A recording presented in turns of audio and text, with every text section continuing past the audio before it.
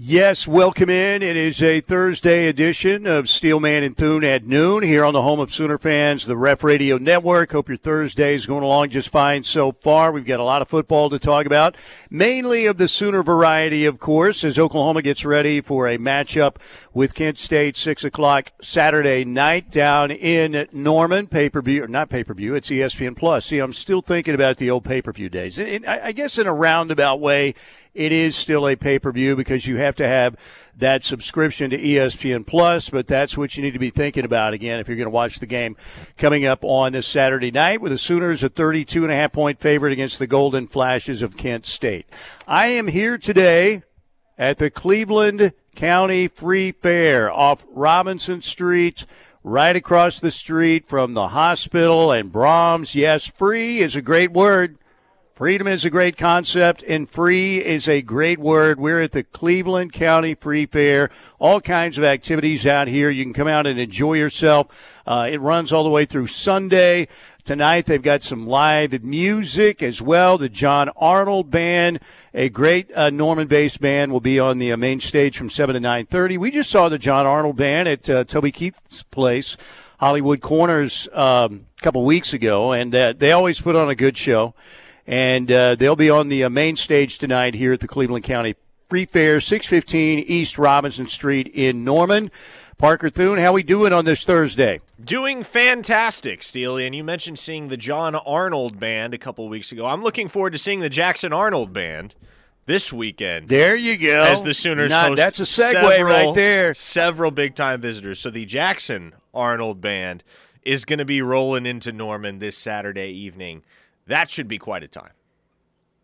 Hopefully he can recruit some new members to that band, and we can get a bunch of new members to the band that is the Sooners 2023 recruiting class, currently 5th in the country in the 247 national rankings. And, again, big guests coming in this weekend, Peyton Bowen, Jordan Renaud. This could be a huge weekend for Oklahoma.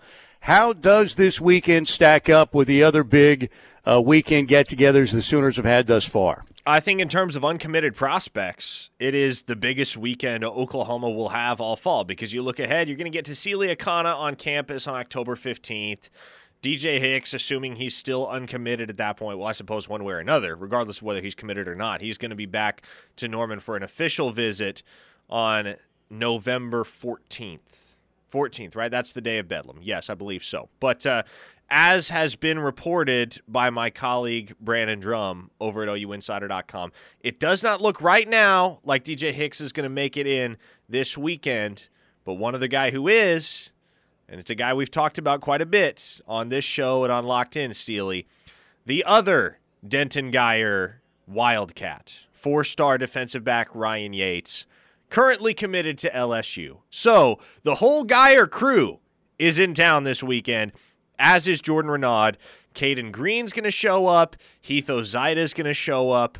The Sooners are bringing in several of their key commits in this 2023 class to try and close on not just Renaud, but Bowen and Yates as well. So this really is a pivotal Saturday in terms of visitors for Oklahoma.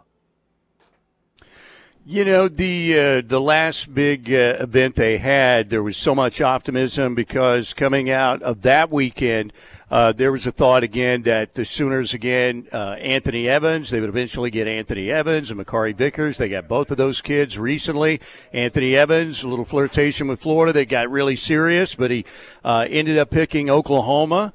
And DJ Hicks was on that list. Colton Vasek was one that was on that list too, and he ended up committing. There was one other guy on that list that Oklahoma felt really good about, that you guys felt good about, and I'm trying to remember it. Maybe it was Jordan Renaud and DJ Hicks, of course, on that list. So still some work to be done for Oklahoma, but this could be, again, I think you're basically in the fourth quarter of recruiting right now.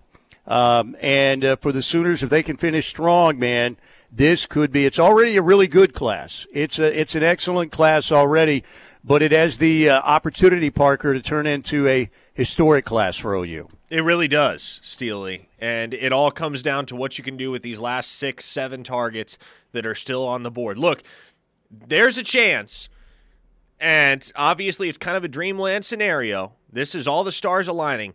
But there's a chance you get 3 of your uncommitted targets all pledged this weekend in Jordan Renaud, Peyton Bowen, Ryan Yates. From there, your attention turns to the big forthcoming decision from DJ Hicks. Then, of course, you have Malachi Coleman. You have Tassili Akana. And that's pretty much it. That would bring Oklahoma's class, in theory, to 28 commits. And that is one whale of a class. Now the Sooners could still tack on another addition or two, maybe a guy like Marcus Deal.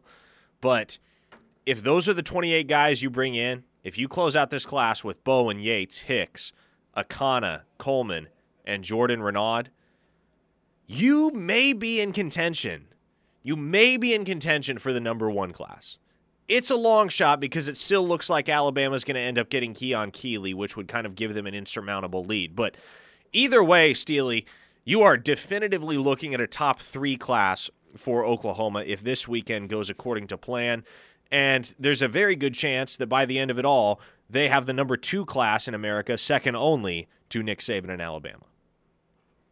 Yeah, and that would be amazing. And again, think about this, 25 years down the line, you're going to be thinking even a decade down the line, man, remember how important, because this is one of the most important recruiting classes Oklahoma's ever had. Last year, the job that Brent and this staff did, keeping that class together when it could have gone into absolute ruin. Bob Stoops had a big hand in that. Cale Gundy had a big hand in that. They were able to keep that class together and salvage that class. And then to build the class they're building right now, as you mentioned, if you get Bowen, if you get Yates, you get Renaud, you get Hicks, you get Akana, Coleman. I mean, we're talking about running the table here down the stretch, and you probably won't be able to run the table, but they can get pretty close, it looks like, based on what everybody's talking about behind the scenes. Then you were talking about, remember how important that class was with Oklahoma going into the SEC. They had to get better on the defensive side of the football. They are killing it with the defensive recruits already, and it's about to get a lot better.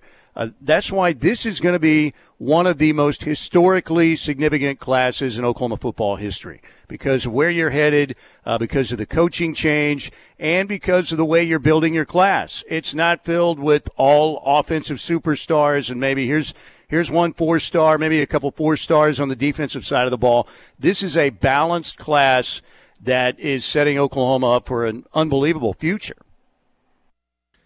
That's really what it boils down to, Steely. It's about putting the building blocks in place to be able to successfully transition to the SEC. And look, we're still kind of unclear as to when the SEC move is happening. Obviously, it's trending toward 2023 or 2024 as the date where Oklahoma makes that transition. One way or another, you're getting close to crunch time. And you're getting close to the point where you're going to have to start bringing in some dudes that are capable of going toe-to-toe with the best of the best in the SEC across the board positionally and holding their own. And there are a lot of guys in this class already for Oklahoma. You look at the likes of, obviously it starts with Jackson Arnold at the quarterback position, the Sooners' 5-star signal caller out of Denton Guyer. But PJ Adebawore is an instant impact guy. Makari Vickers is an instant impact guy. Jacoby Johnson offers so much in terms of athleticism and versatility. Jaquays Pettaway and Anthony Evans have speed on speed on speed. And Sammy Omosigho, as well as Colton Vasek out of the state of Texas, those two, a couple of the fastest rising prospects in America who really have a chance to punctuate their rise with strong senior years. So this is already a phenomenal class for Oklahoma. And when you're talking about the building blocks of a program that can successfully transition to the SEC, there are a lot of building blocks already in place. Now the question becomes, can you really pour the gravy on top by adding guys like DJ Hicks and Peyton Bowen and Malachi Coleman, guys who are just going to all the more contribute to that effort as you get ready for SEC play? Yeah, and then you look at guys, again, like Phil Picciotti, like Caleb Spencer, who, you know, when people were talking about, 3-star you got another commitment over the weekend. Well, Caleb Spencer is going to get a 4-star, and they're talking about him like perhaps he could be a Roy Williams type guy down the road. He's only going to get better. It looks like. So this class, again, and not every one of these high recruits always pans out and wins the Butkus or the Lombardi or the Heisman or the Biletnikoff. But you know what? When you get that kind of a haul, when you've got that many 4 and 5 stars and some 3 stars that are going to develop into 4 stars, it certainly looks like for Oklahoma, you're in really good shape with your recruiting class in your future. All right, I am here at the Cleveland County Free Fair over here on Robinson Street, 615 East Robinson Street. They've got all kinds of stuff out here. Petting zoo open. They've got the weenie dog races happening. All kinds of vendors out here. Great food, great ice cream out here that I've got my eye on right when I leave. And all kinds of things happening. Tonight we've got a great local band, the John Arnold Band. Normanites know all about John Arnold and his band. They'll put on a great show tonight, 7 to 9:30 here at the Cleveland County Free Fair.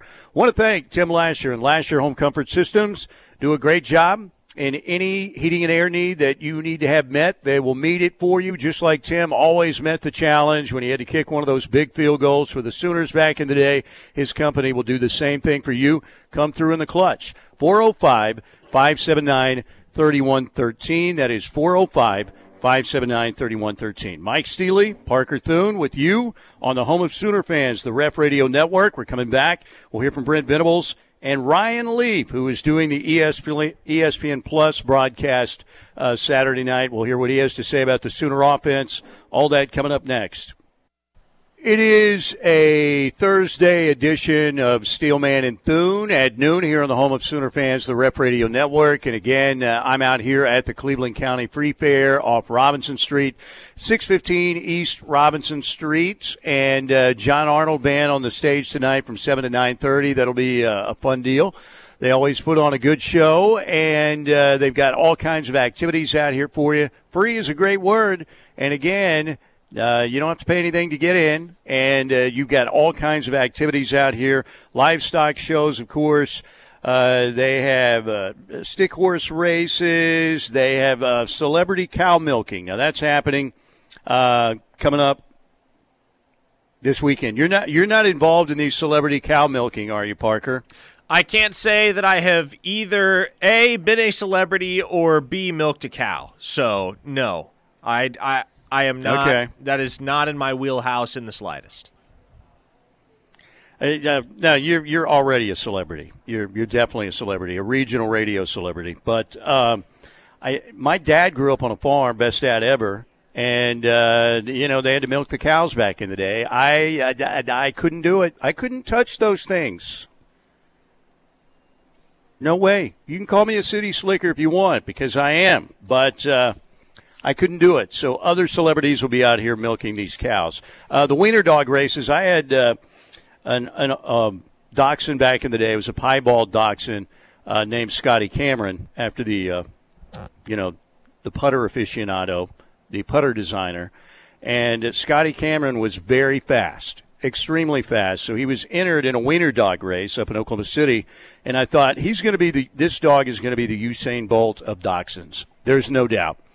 Well, what they do is they have them in, behind a gate, and then they raise the gates, and then they take off. Well, they raised the gate. Scotty Cameron stayed at the starting line for about 2, maybe 3 seconds. Came back, nearly won the race, but initially was looking like, what are we doing here? What is this? Oh, they're running, and then nearly caught up and won. But it was one of the great disappointments of my doggy training life that Scotty Cameron did not get out of the blocks and win that race and ended up finishing like 4th. So there you go. All right, Brent Venables, Sooner coach, a victorious debut last week against UTEP, 45-13. Here was what Brent had to say the other day about what to build on for Oklahoma after Game 1. It was a start for our team, for this season, for 128, for our defense, for our offense, for our kicking game. And we knew that going in, that regardless of what happens, this is going to be a start. This is, whether it's a depth chart or it's a result, this is where we're at, and this is what we got to do moving forward. And the expectation is that there's, again, a focus of daily improvement, recognize the good, focus on what wasn't good and how it needs to improve and how we could be better, and whether, again, it's all the things that lead to, a bad play or a bad series, to happen. So penalties is one, right, and a positioning is another. But there's a ton that was really good. I thought we were aggressive. I thought our guys played with confidence and sureness, and that comes from preparation. There's a level of anticipation because of a lot of preparation that goes into it. And so I don't think that our guys were caught off guard with anything that they saw. And so that was pleasing.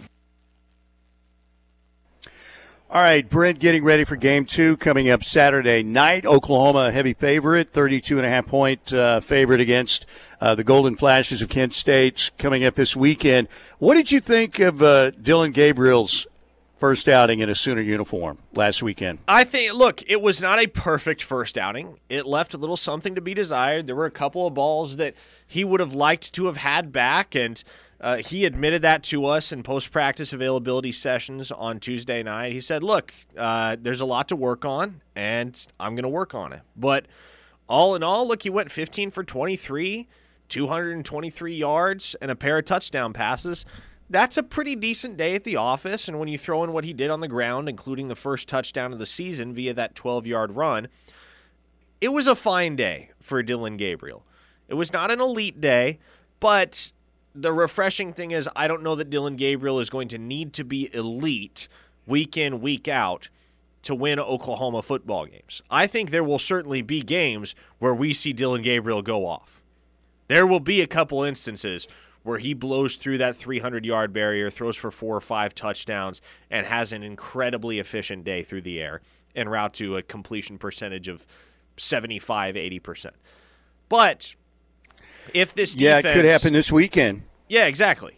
But if this defense is what we expect it to be in 2022, we're not going to need to see those types of outings from Gabriel week in, week out, the way that the Sooners needed them from Kyler Murray back in 2018, right? So I think Gabriel is a smart enough guy, and he's a devoted enough guy that he's going to continue to work out the kinks in practice over the next week, week and a half, as you get ready for Nebraska in Lincoln. But I have full confidence that by the time conference play rolls around, a lot of those missed throws that we saw from Dillon Gabriel in week 1, those throws are going to get made by the time the Sooners face off with Kansas State, TCU, Texas, and get rolling in Big 12 play. Yeah, and I think part of that is probably first-game jitters, playing at a program as prestigious as Oklahoma. When you played at UCF, and, again, UCF's got a good program, but it's not Oklahoma. And all of a sudden, I think that first pass of the game, all of a sudden you're looking at, we're about to score in the first play. And, that pass wasn't where it needed to be. Made a couple errant throws, but kind of like the Sooners' overall team effort, I thought it was a solid start for Dillon Gabriel, not spectacular, but I like his work ethic. I like his leadership. As you said, he doesn't have to be a superstar. If this defense continues to play well and they can run the football, have balance on offense, it looks like they're going to be a better tackling team. Special teams look pretty solid so far. Then again, he doesn't have to be Kyler Murray, Baker Mayfield, Jalen Hurts, and save the day. I think he'll have plenty of other options to help him get that done on the offensive side of the ball. Here is what Ryan Leaf said on with Chris Plank the other day on the Plank Show. Ryan Leaf, former NFL quarterback, great player at Washington State, of his personal issues, which he's overcome. That's been pretty impressive. He's had a couple other issues, but Ryan Leaf, again, trying to get his life back together. And he's doing the color analysis for the ESPN Plus broadcast on Saturday night. And on with Plank the other day, Ryan Leaf said he really likes Dillon Gabriel in this Jeff Lebby offense.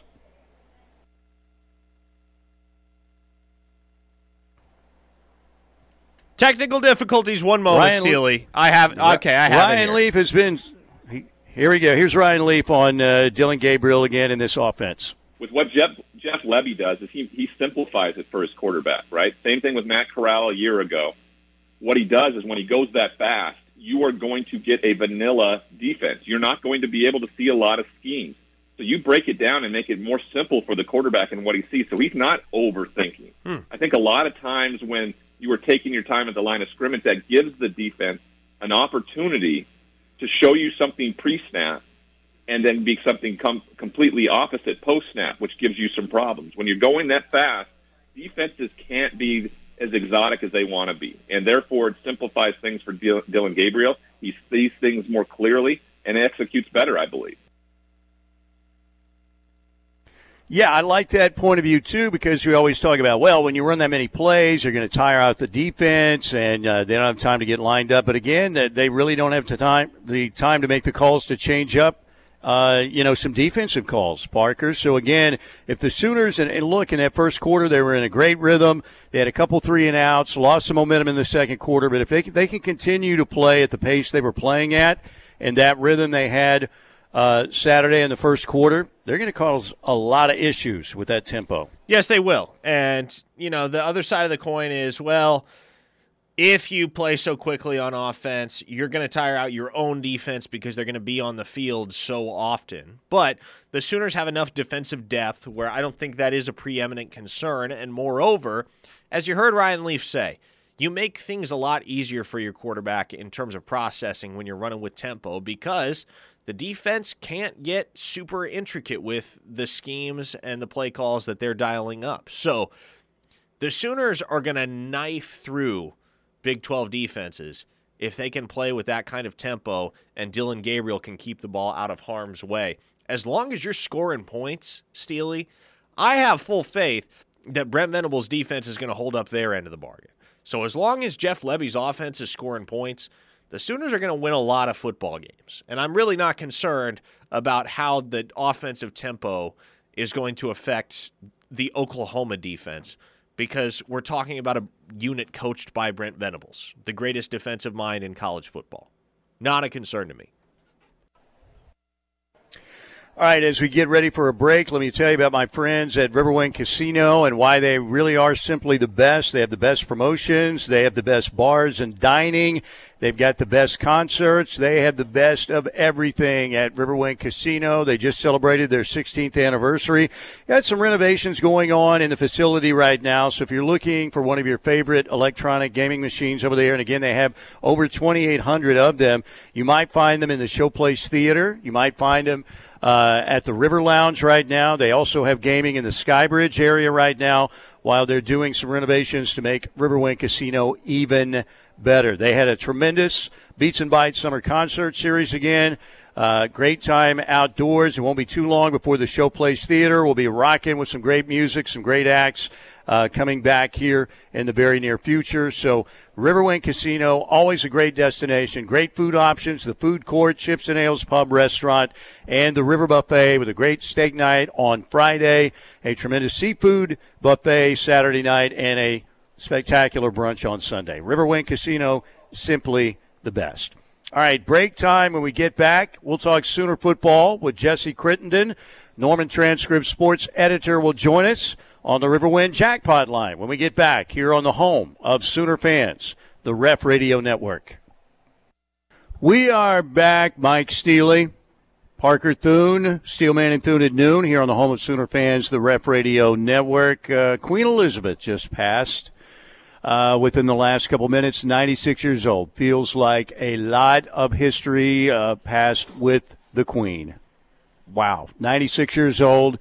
You think about, what Britain was going through with World War II and the bombings by the Nazis and everything, to go through all of that and reign as long as she did. That's a lot of history that's gone. So rest in peace, Queen Elizabeth, passing away moments ago at the age of 96. Jesse Crittenden joining us, Norman Transcript Sports Editor on the Riverwind Casino Hotline. And Jesse, what were your impressions of the Sooners' first performance last weekend? I mean, honestly, I think it was a pretty solid opener overall. Even if the game was a little bit boring outside of that second quarter where Kent State got it to 21-10. But I mean, I think that's a good thing. I think I think Oklahoma came in as heavy favorites and for the most part took care of business on both sides of the ball. It was, especially compared to the the issues in last year's opener against Tulane. I think OU fans were pretty happy to see a game that was put out of reach pretty early. So and I think both sides of the ball had something to do with that. So certainly not perfect on either side of the ball. Certainly things to clean up, but I think overall, if you're an OU fan, you'll take a 32-point win any day. How much stock do you put into the performance that we saw from Braden Willis, Jesse? Because it's pretty obvious he's going to be the guy at that position for Oklahoma and finally gets the opportunity to step out of the shadow of guys like Lee Morris, Austin Stogner, Jeremiah Hall, those to whom he has played second fiddle over the course of his time at Oklahoma. But big step for Willis towards what has the opportunity to be a career year with that performance on Saturday. Yeah, absolutely. It really didn't surprise me that much at all. I thought he was a guy that, coming in could really have a big impact. And I think he's got a couple of things going for him. For one, he's been around the program for so long at this point. He adds a veteran presence that really, outside of him, OU doesn't have much of that on either side of the ball, at least not quite to, how long, his kind of veteran presence that he brings. And two, he's been around the program and seen different guys in that position. I mean, especially, Jeremiah Hall last year. I think he's a guy that knows what he needs to do in this offense, knows how to find, ways that he can shine. And I think he's grown comfortable in Jeff Lebby's offense. I think he knows what's expected of him. He knows what he needs to bring on and off the field. So, I mean, I think, is he going to score 2 touchdowns every game? Probably not. But, I mean, I think he's a guy that could have – I think he could do more than just catch a couple passes a game. I think he could be a real threat in this offense as a receiver, and so it didn't surprise me at all to see his performance last week. All right, Jesse Crittenden, our guest, Norman Transcript sports editor. As we get ready for the Sooners and UTEP coming up Saturday, we will be on the air at noon with our pregame show from the Hertz Donuts parking lot and from Balfour on Saturday, taking you up to Oklahoma and the Golden Flashes. Offensive line, I've heard, a little bit of disappointment from the Sooner fans on the O-line after game one. It's very early, but what was your take on the O-line play? Yeah, I thought it was okay for the most part. I think, I think that's definitely a position group that's going to have a lot of eyes on it, right? With the departures from last year, with a lot of the newness on the offense. I mean, you've got some guys that, that played last year, but for the most part, it's, a lot of it's a new group of guys that haven't played a ton together.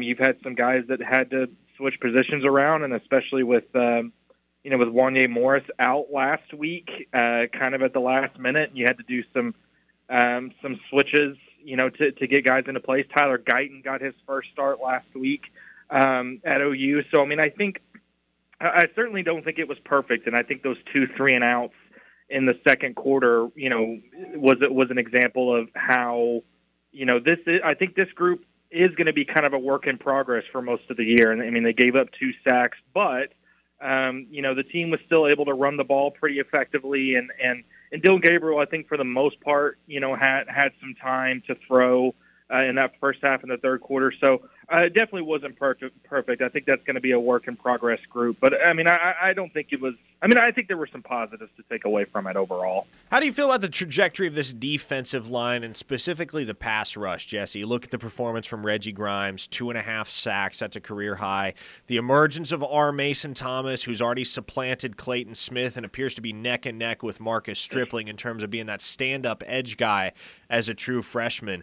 Overall, what are your thoughts on defensive line / pass rush right now for Oklahoma after one game? Yeah, I think, I think the pass rush and, that front seven, specifically that defensive line, I mean, I think that was the best performing group on either side of the ball last week. You get the 9 tackles for loss, the 6 sacks, they had 10 quarterback hurries. And it's not just that they were able to, get pressure in the backfield. I mean, they gave up negative 19 yards rushing in that first half.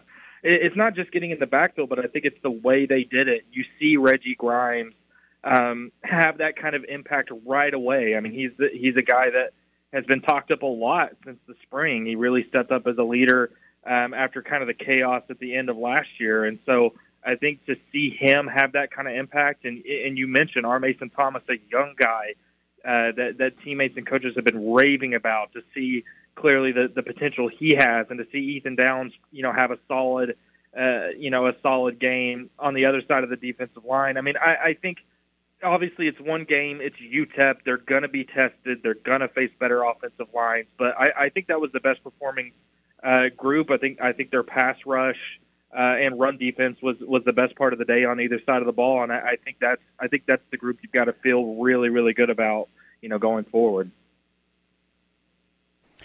Feels like, Jesse, so far this staff, and again, I'm not saying obviously they're going to have their challenges, this season. Games are going to get tougher, but aside from the Cale Gundy situation, everything has gone very smoothly. When you talk about the opener, again, I'm not saying it was the most dominant performance I've ever seen by an Oklahoma football team, but it was pretty clean for an opening game. With a new defense and a new offense and a new coaching staff and a lot of new players. Plus, with what's going on with recruiting right now, they're already killing it, number 5 class in the country, and it looks like they're moving on up. I mean, so far what this staff has done, it seems like a grand slam in just about every aspect.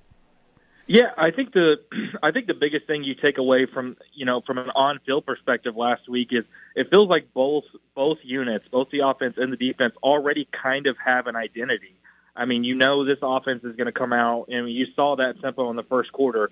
That's clear. That's the goal of that offense, and they may not be able to always run that fast every single possession, but that is clearly the identity. And defensively, I think there were a few lapses in the secondary. I think that's definitely going to be a work in progress group with those defensive backs. But you clearly got a run defense and a pass rush that's already having an impact, and I think that's going to be kind of what they hang their hat on. So I think considering the new staff, considering a lot of the new players and moving different pieces around, the new offensive and defensive systems, I think there's clearly already an identity being formed, and I think that's a testament to this coaching staff. And now it's about, seeing if you can maintain that as the games get harder.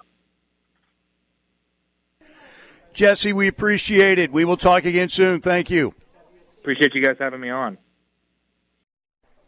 Jesse Crittenden, Norman Transcript sports editor, joining us here on the Ref, the home of Sooner fans, on a Thursday. Our pregame show again on Saturday begins right at noon. Noon for pregame, and the plan, as far as we know, right, Parker, it's still the Parker Thune-Jackson Arnold show, right? That's right. That's what it will be. And potentially not just Jackson Arnold, but the Jackson Arnold Band, because I know Caden Green's planning on stopping by. We'll see if we can get Heath Ozida to swing by as well. Still trying to figure out who all is going to be, not just in town this weekend, but in town that early from that 12 to 2 window. So we'll see what we can scrounge up one way or another. Yes, it is the Parker Thune-Jackson Arnold law firm coming your way from 12 to 2 on Saturday at minimum. That'll be cool. You guys will have a great turnout. Again, noon over at the Hertz Donuts parking lot. We will also be on location at our Campus Corner home away from home for years and years, Balfour. So make sure and come see us both places. We met a lot of our listeners, new listeners, especially last week. We'd love to see you roll out and come say hello at both locations on Saturday. All right, we got to get to a break. Mike Steely, Parker Thune, Steelman and Thune at noon. Presented this hour by Lasher Home Comfort Systems. Give Tim Lasher and his great company a call. Any AC work you need done right now, 405-579-3113. We'll talk opening night in the NFL. We'll do it next here on the Ref. Okay, final segment of the first hour here on Steelman and Thune, home of Sooner fans, the Ref Radio Network. On a Thursday, I am out at the Cleveland County Free Fair. A lot of activities out here. A lot of goodies out here. You've got livestock shows. You have the Weenie Dog races coming up. You've got the John Arnold Band, great local band, on stage tonight from 7 to 9:30. Always a lot of activities, always entertainment out here. And, again, it's the Cleveland County Free Fair. Great food out here as well. Come on out and check out everything here on Robinson Street, 615 East Robinson Street here in Norman, right over at the Cleveland County Fairgrounds. All right, are you ready to watch some NFL football tonight? Are you going out to like Denton to watch Jackson Arnold tonight? Are you going to be watching NFL? You got the Rams hosting Buffalo tonight, Thursday night football. Season opener for the National Football League, 7:20 on NBC. What's on your schedule tonight? Well, as a general rule of thumb, Steely, I am not free on any Thursday night or any Friday night throughout the entire fall. I'm going to be down in Justin, Texas this evening, checking out Aledo linebacker Devon Keys, a top Oklahoma target in the class of 2024. And then tomorrow I'll be making the trek to Kansas City again to watch five-star edge commit P.J. Adebawore in action. So that is the next 2 evenings in the life of Parker Thune. They should just have somebody like in the Kansas City Chamber of Commerce should have a bed and breakfast for you or something that they pay for, because you were like a part-time resident of Kansas City, it seems like. Well, and you keep in mind here that the Sooners have Caden Green committed from Lee Summit North. And he's got 2 teammates, of course, Williams Nwaneri, 4-star 2024 defensive lineman, and Isaiah Mosey, 4-star 2025 wide receiver. I've made the joke with Caden before that I'm just basically going to have to be a Lee Summit North beat reporter over the next few years, because those aren't the only guys that OU will be after, I wouldn't anticipate, from that school. It's going to produce a lot of P5 talent over the next few years. So, yes, I am in Kansas City a lot. Heck, I am all over the place a lot. I'm still waiting for my car deal. Still waiting, Steely. The NIL has not come through for me yet. I mean, T-Row's got a car deal, right? Parker Thune should get a car deal. Well, right? T-Row is the voice as many of the miles Sooners, as you travel. I am not. So. Well, that's right, but I'm just saying, I mean, you are an up-and-coming 5-star is what you are, though. So, again, NFL tonight, Buffalo at the Rams. That game's on NBC. And, again, now Mike Tirico, Chris Collinsworth, Melissa Stark on the call, because you've got Al Michaels doing the Prime Video Thursday night games. Not tonight's game, though. It'll start next Thursday.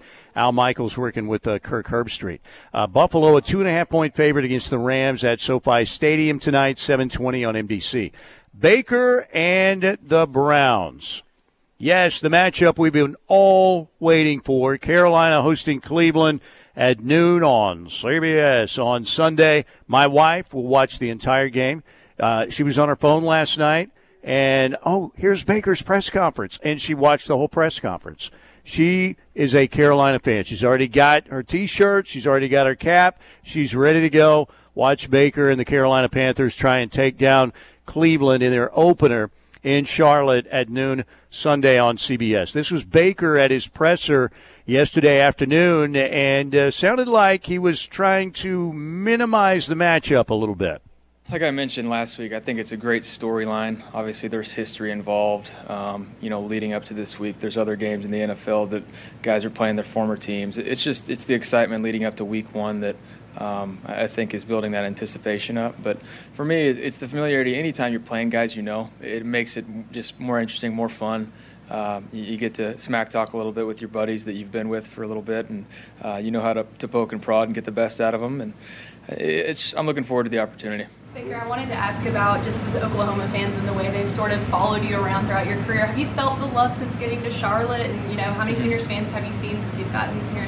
Yeah, I think the one thing they were all grateful for when I went back for the spring game, they said they were happy to not be wearing orange again when it came to like University of Texas or Oklahoma State. So they were happy about that. But that's a fan base that it's always been family. I've always felt the love from them, and it's continued to be that way.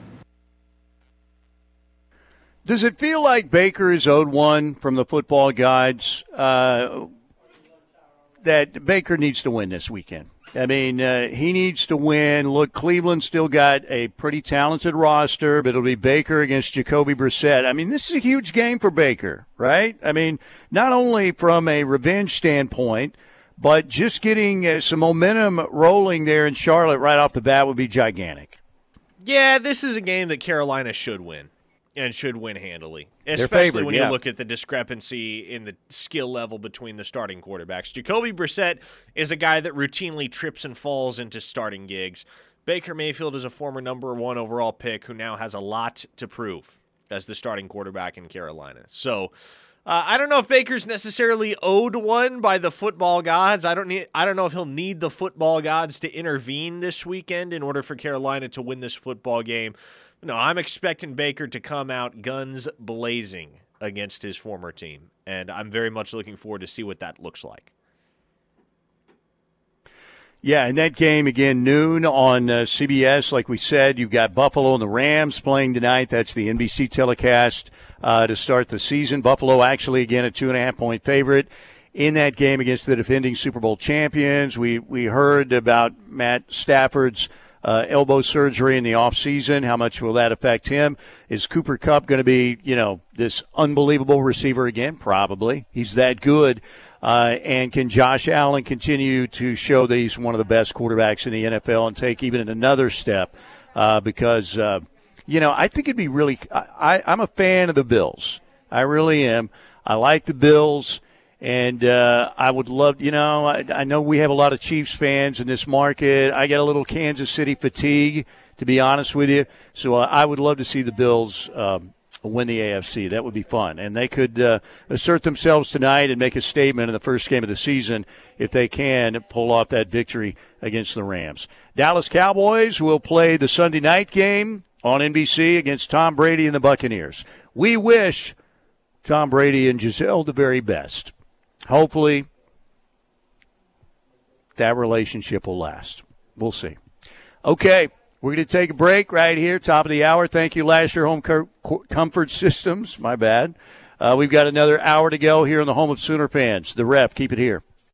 Here we are jumping into hour number 2 here on the home of Sooner fans, Ref Radio Network. Mike Steely, Parker Thune with you. I am out here at the Cleveland County Free Fair that is underway. Free is always a great word, no doubt about it. And, you can get in for free out here. They've got all kinds of great vendors out here, activities. Tonight, the great local band, and if you're a Normanite, you know all about the John Arnold Band. They will be on the stage from 7 to 9:30 tonight with some great music for you. It's going to cool down a little bit, obviously, in the evening.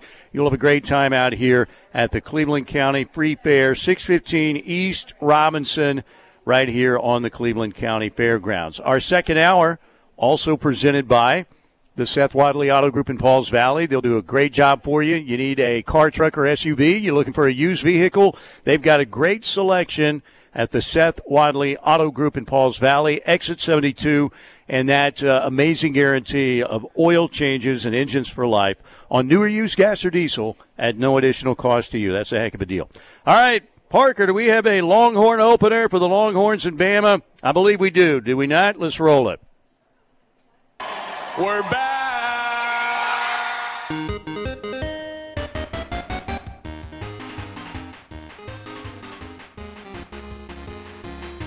Alabama might put up video game numbers against Texas coming up this weekend. Got the Longhorn Nation 8-bit opener there for you.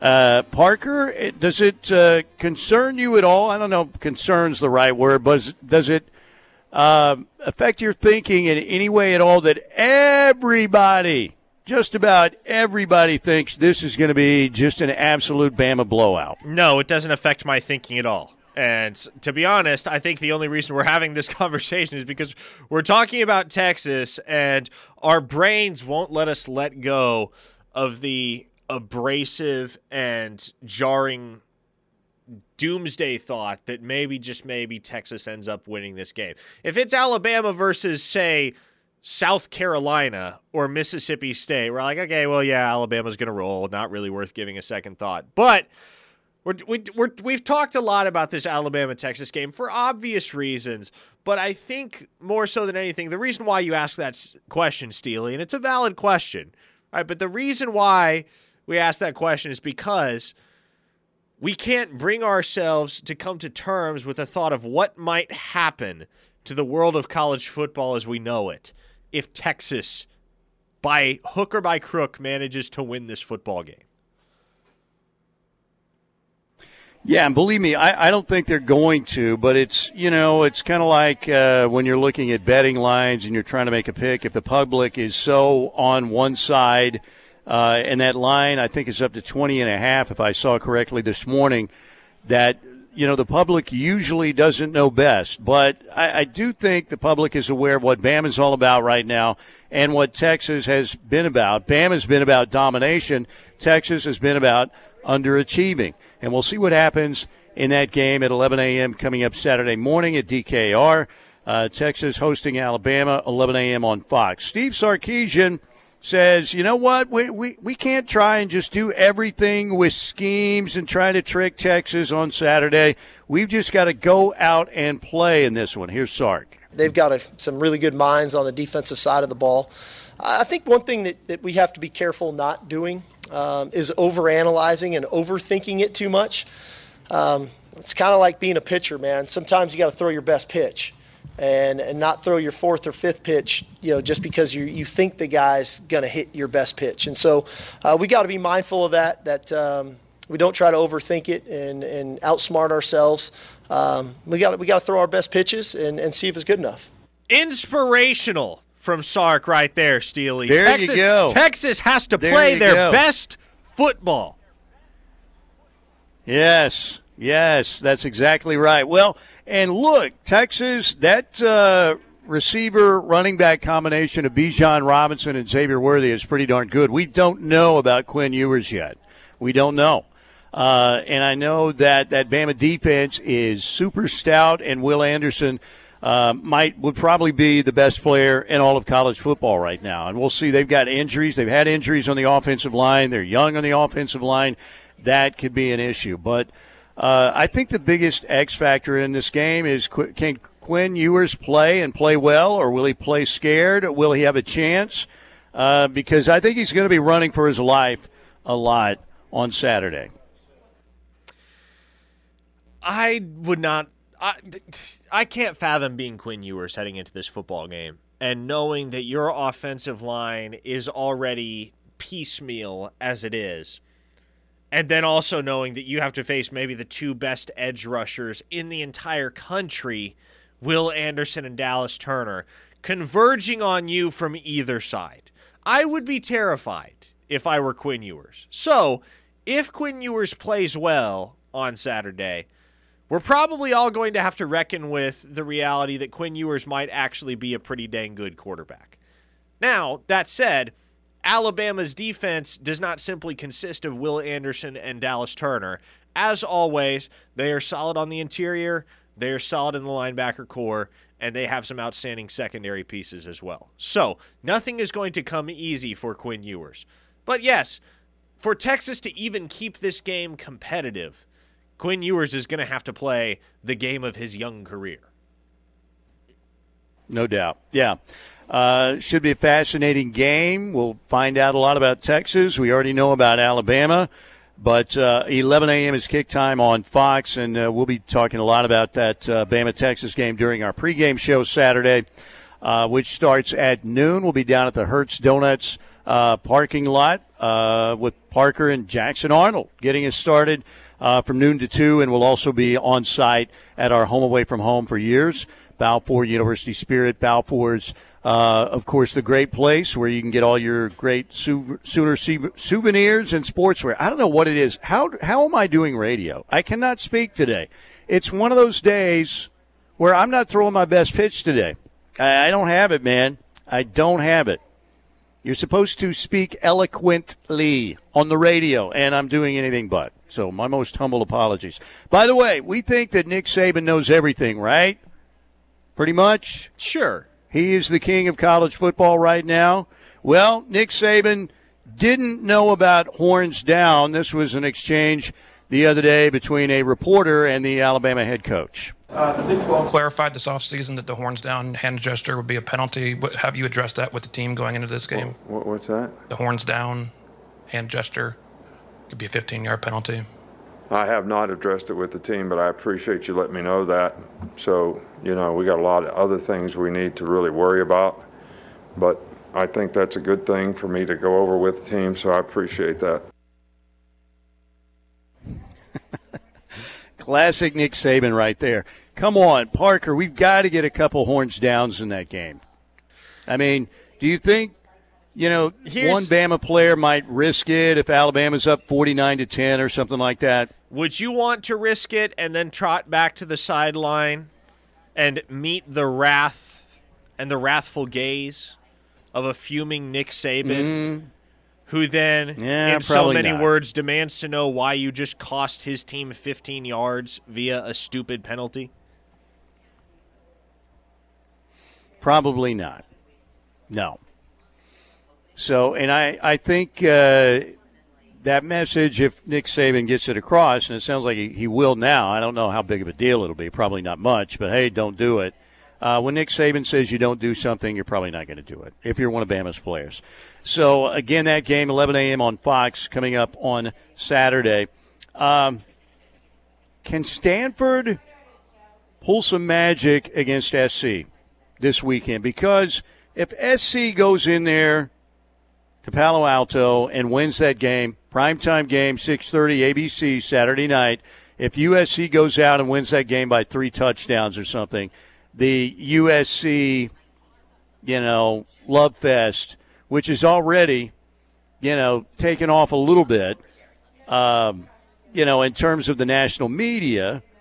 But the Stanford, can they pull this off? They're a 9-point underdog against SC. Here's the thing. It would make my college football season right off the bat. Here's what you're banking on, Steely. Stanford, as a program, historically, is always good for one upset win per year that nobody sees coming. Yep. Last year it was Oregon. So, is it USC this year? You better hope that it is, because if USC goes down on Saturday night at the hands of the Stanford Cardinal, I'm just not even going to bother coming in on Monday. And instead, I'm just going to tell Connor Pasby to run the board and just let you laugh for 2 straight hours.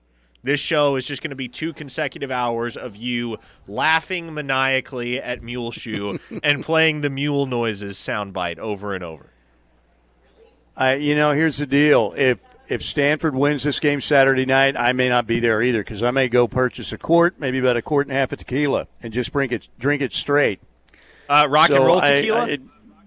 There absolutely. Is there any other brand? Of course, rock and roll tequila. But I just, to me, it's a weird deal, because you're going to get, all the game day stuff and all these features on USC and Lincoln Riley's move again. You're going to see more and more of this. It's only going to get worse if SC rolls the Cardinal Saturday night.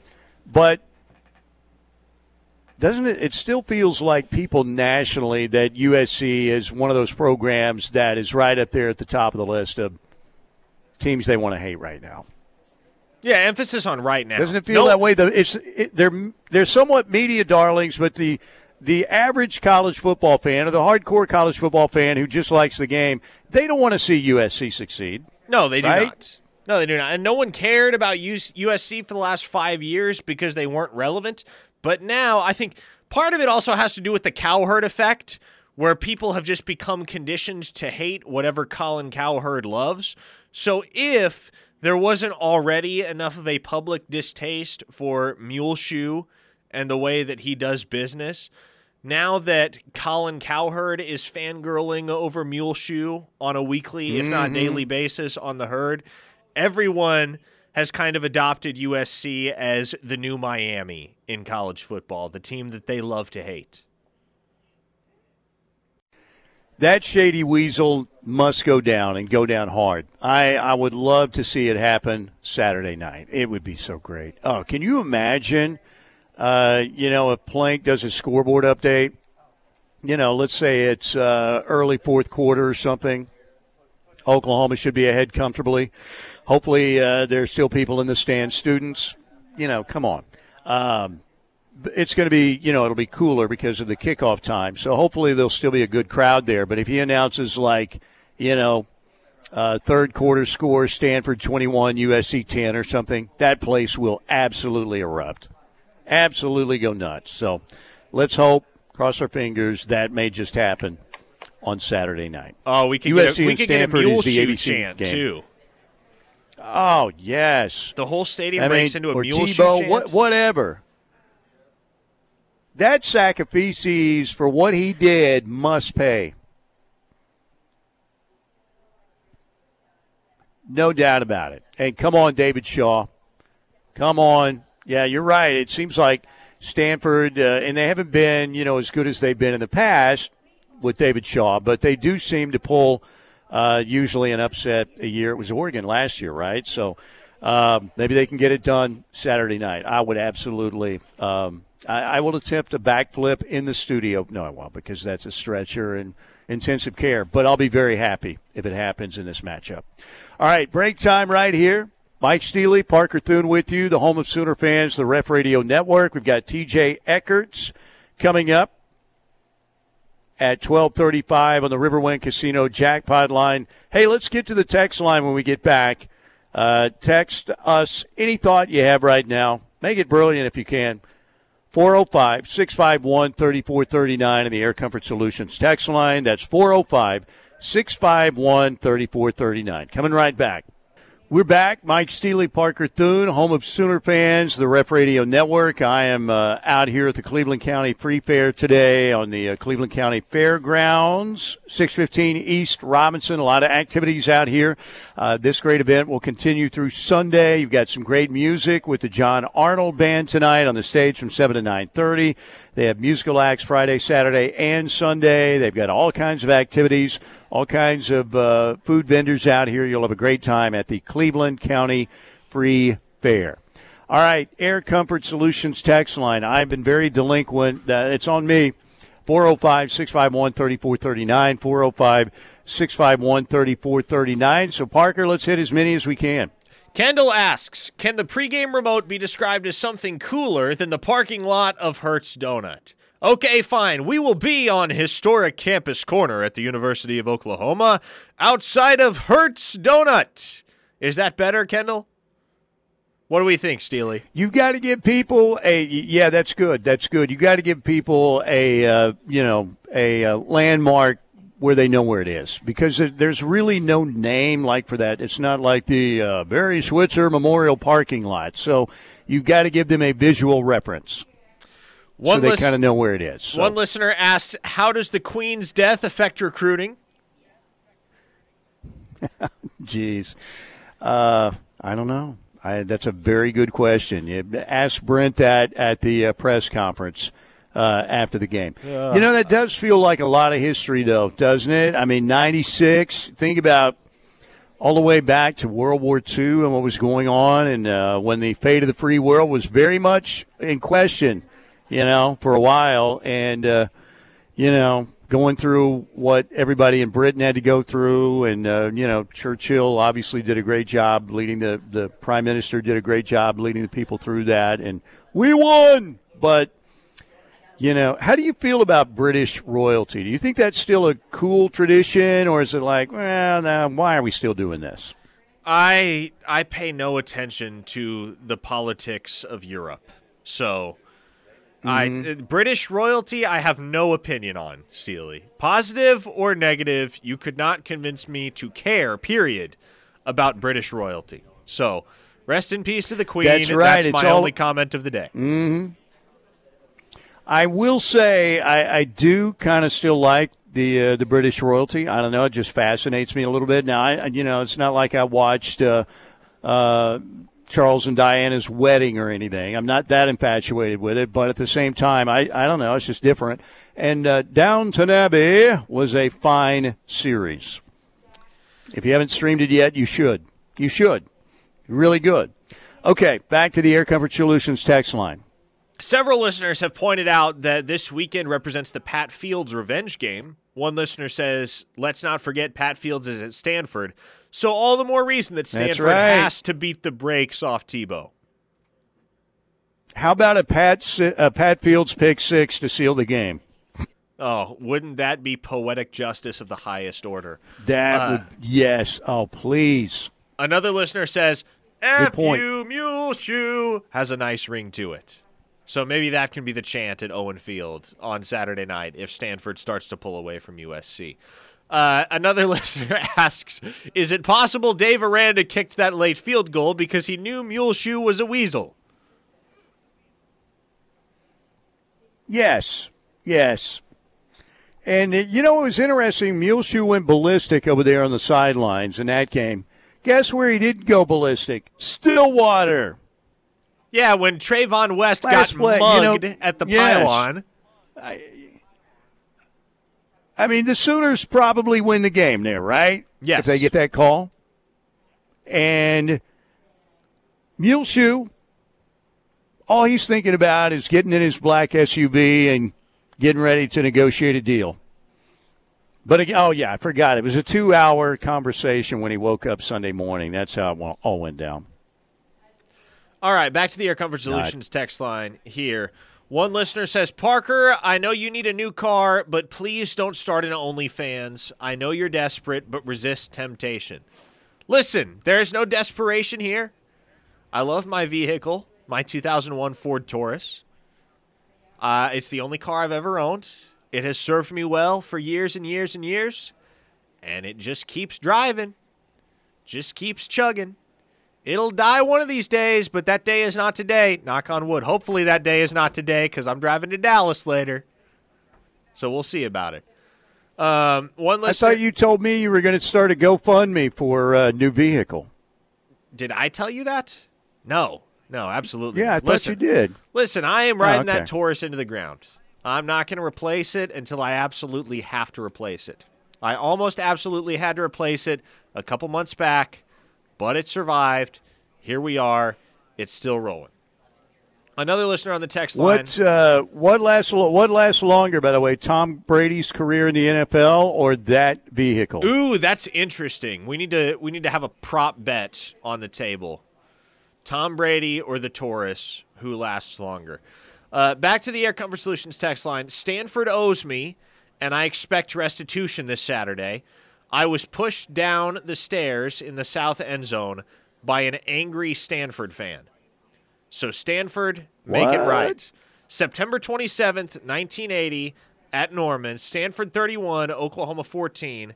John Elway threw for 237 yards and 3 touchdowns as Stanford upset number 4 Oklahoma on a rain-soaked afternoon at Owen Field. Oh, sorry, he was pushed down the stairs by an angry OU fan, not an angry Stanford fan. Okay, yeah. I was going to say, why was the Stanford fan angry? They won. Yeah, I remember that day. Didn't go to the game that day. I was, let's see, that was 19, so I would have been 15, I guess, at the time. 14. I remember I was listening to that game on the radio, and I can still remember how overcast. It was kind of a drizzly. It wasn't a real hard rain, but John Elway had himself a day. No doubt. One listener says, if you could sneak into the Texas booth at their game versus Alabama and switch the entrance music for the Horns, what song are you playing? And no, Steely, you're not allowed to say the 8-bit Texas fight. I don't know. Let's see. We got to get out of this place, maybe, by the Animals version. That is a really good question. That's really good. We should get some more responses to that in the text line. I like that question. That was good. You have one, Parker, in mind? No, I'd have to give that some more thought. Now, listen, you get as you know, Steely, if you give me the length Loser by Beck. If you give me the length of a commercial break, i.e. 4 minutes, to come up with the perfect intro song, there you go, then I can usually do it. So give me the length of a commercial break, and I'll see what I can come up with. Back to the text line, one listener in the 918 says, rumors are that Peyton Bowen is visiting the Aggies next weekend. Seems this won't be the weekend the Sooners gain his commitment. What say you, PT? I say we'll see. We'll see if that A&M visit ends up happening, because I know that the Sooners are going to make a hard push this weekend to get Peyton Bowen to shut this thing down for good. Whether that is successful or not, That is not at my discretion, nor is it my place to speculate. But I do know that there's going to be a concerted effort to make sure that Peyton Bowen does not get down to College Station next week. Yes, that would be a good strategy for the Sooners. So, again, we'll see what happens. Peyton Bowen, we know, is going to be in Norman this weekend, though. And Jackson Arnold is going to be on the pregame show with Parker over at the Hertz Donuts parking lot area on Campus Corner. They'll start at noon. We'll also be at Balfour.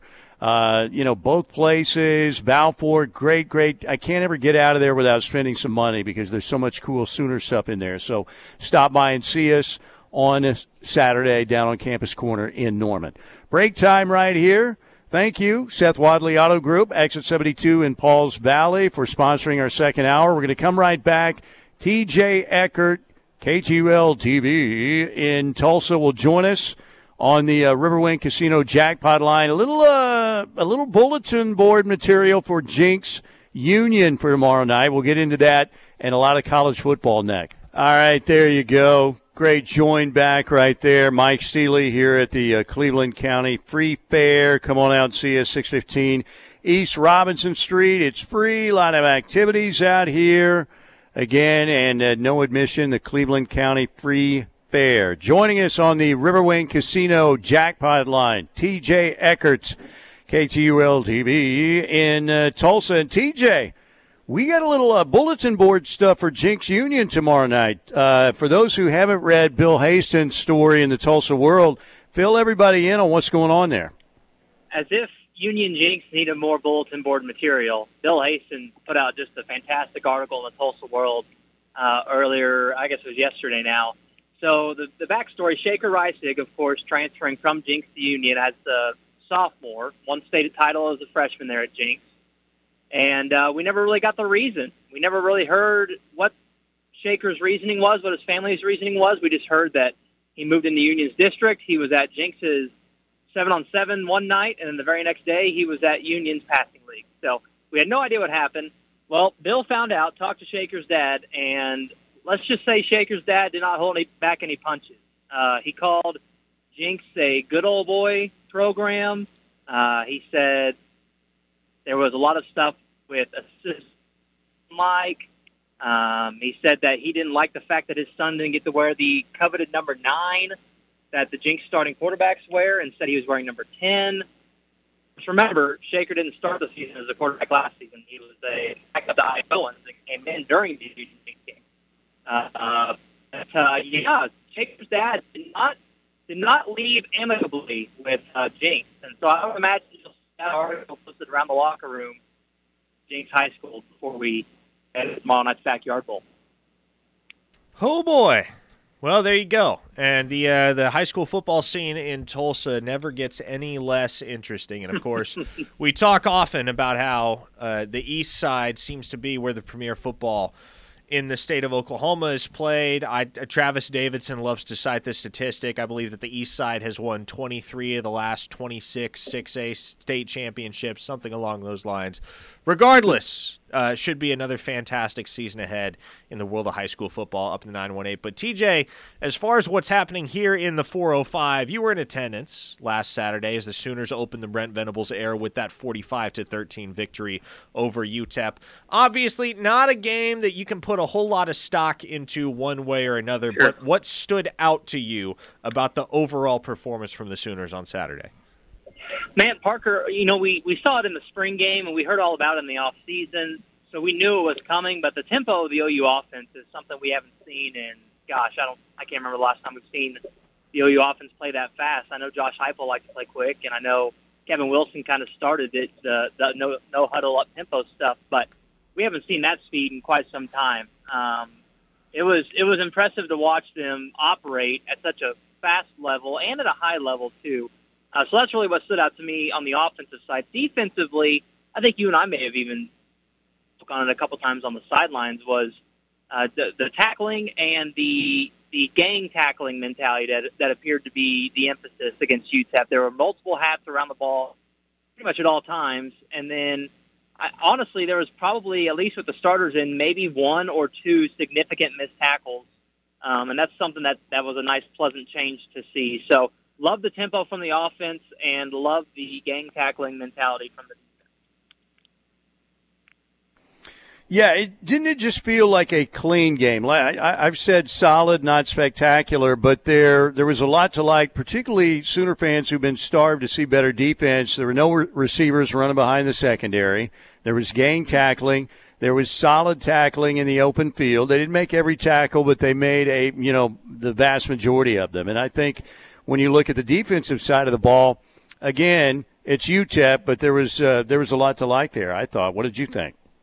Yeah, I think it was UTEP. We're very clear on that they're not playing a playoff caliber opponent by any stretch, but you can still gang tackle against UTEP.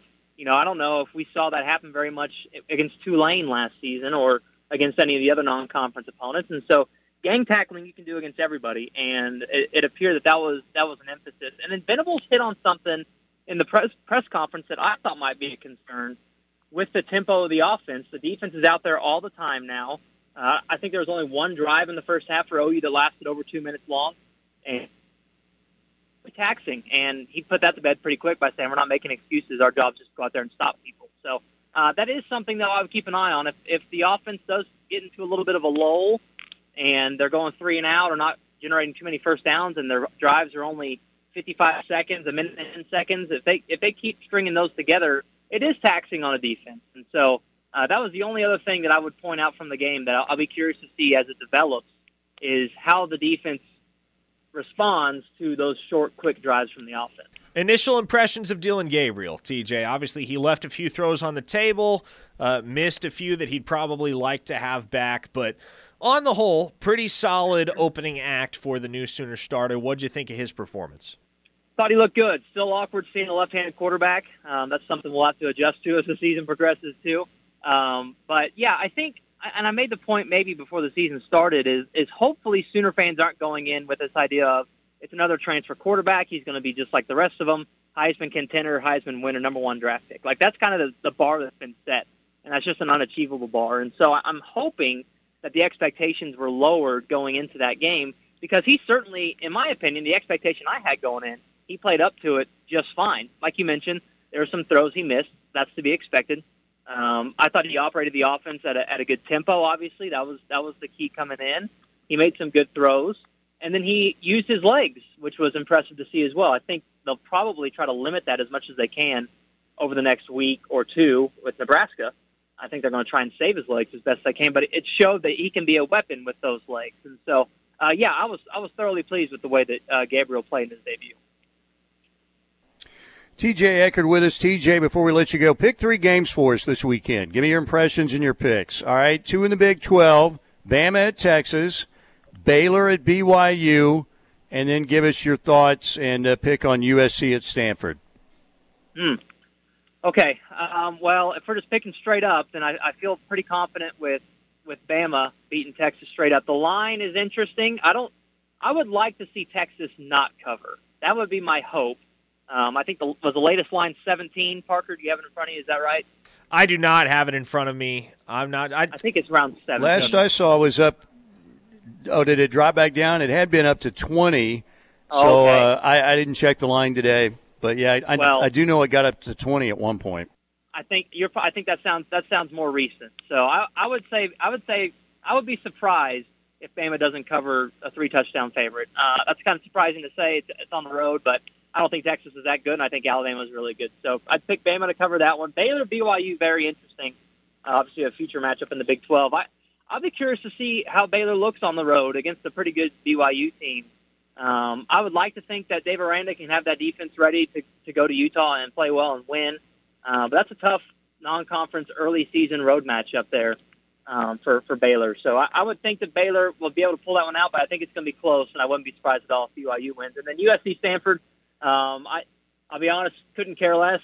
I'm hoping I would love to see Stanford come out and punch USC in the mouth with that physical offense. I'm not sure if they have the horses and the guys to do it. I know it's what they like to do. So, and we've seen those types of offenses give Lincoln Riley teams fits. So that would be interesting to see if Stanford can do that as well. But I would expect USC to still play well and win that game. USC a 9-point favorite. BYU, interesting quarterback matchup between Jaron Hall of the Cougars and Blake Shapen of Baylor, and Baylor rolled Albany, the Great Danes, in their first game. So that'll be an interesting game. The good news about that game, Baylor and BYU kick at 9:15 Saturday night. So if you want to go well after midnight with a little college football, you've got that with Baylor at BYU. TJ, always appreciate you, my man. Thank you so much. We'll have you on again soon. You bet, Steely, Parker. Thanks, guys. TJ Eckert, KTUL TV in Tulsa. All right, we'll break right here. Mike Steely at the Cleveland County Free Fair. You got Parker back in the Brown O'Haver studios today. We'll get to as many texts as we can on the Air Comfort Solutions text line when we get back. 405-651-3439. That's 405-651-3439. Coming right back here on the home of Sooner fans. Okay, back with you, closing it out here on a Thursday. Steelman and Thune here on the home of Sooner fans, the Ref Radio Network, locked in, coming up with Parker and Tyler McComas. Here in just a bit at the Cleveland County Free Fair, 615 East Robinson.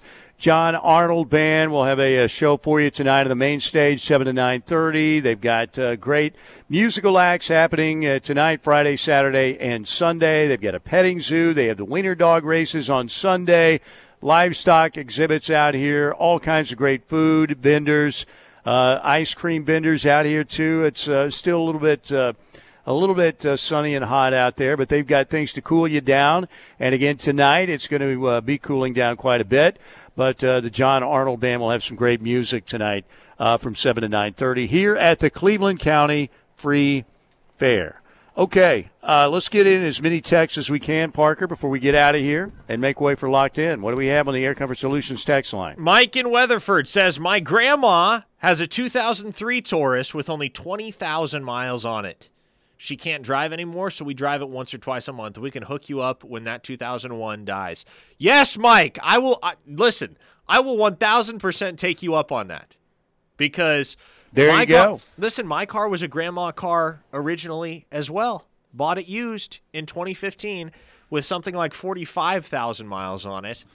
And since then, I've put close to 140K on it by myself. So it's seen a lot more action in the last 7 years than it did in its first 14 years of existence. But yes, Mike, if that's a legit offer, let's talk business sometime, because I am a Taurus guy through and through.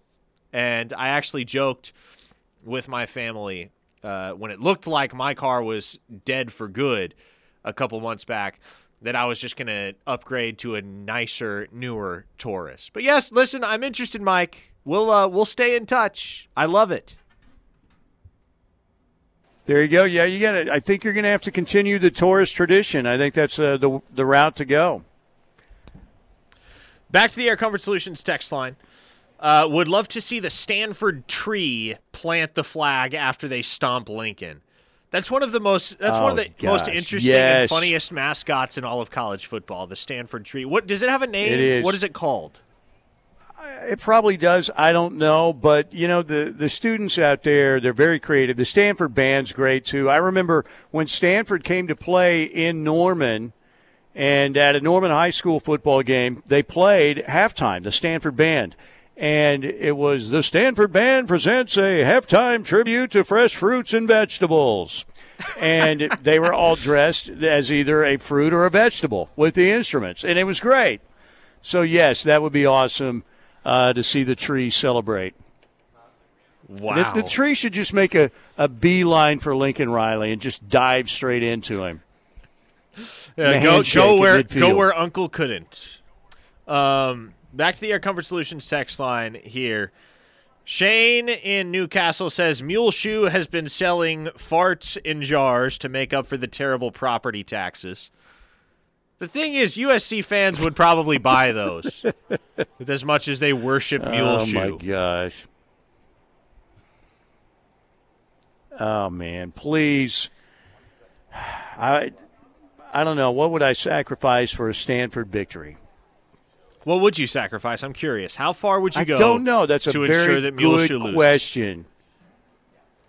I'm going to have to think about that and try and answer it tomorrow. Maybe there's something I can give up and that might help ensure a Stanford victory.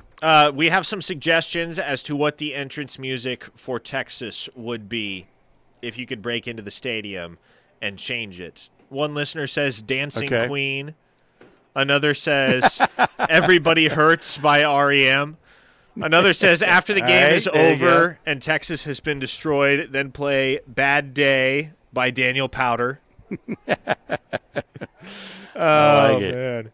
What's more likely, asks this listener, Stanford pulling the upset despite Pat Fields anchoring the secondary, or Texas covering? Listen, there will be no Pat Fields slander on this Air Comfort Solutions text line. None whatsoever. I hope Stanford pulls the upset over Muleshoe, and I hope Pat Fields has quite a hand in it. He was an outstanding representative of the university and a pretty dang good defensive back during his 4 years in Norman.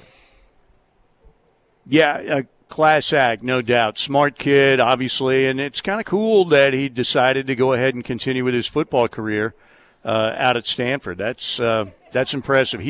He was super bright, very articulate, and a really good kid. So, and he needs to get the game-clinching pick 6 against Muleshoe. Pat Fields is probably too classy, but if it was like a 75-yarder and he could point right in Muleshoe's face on the way down the sideline, that would be even better. Another listener says, girls just want to have fun.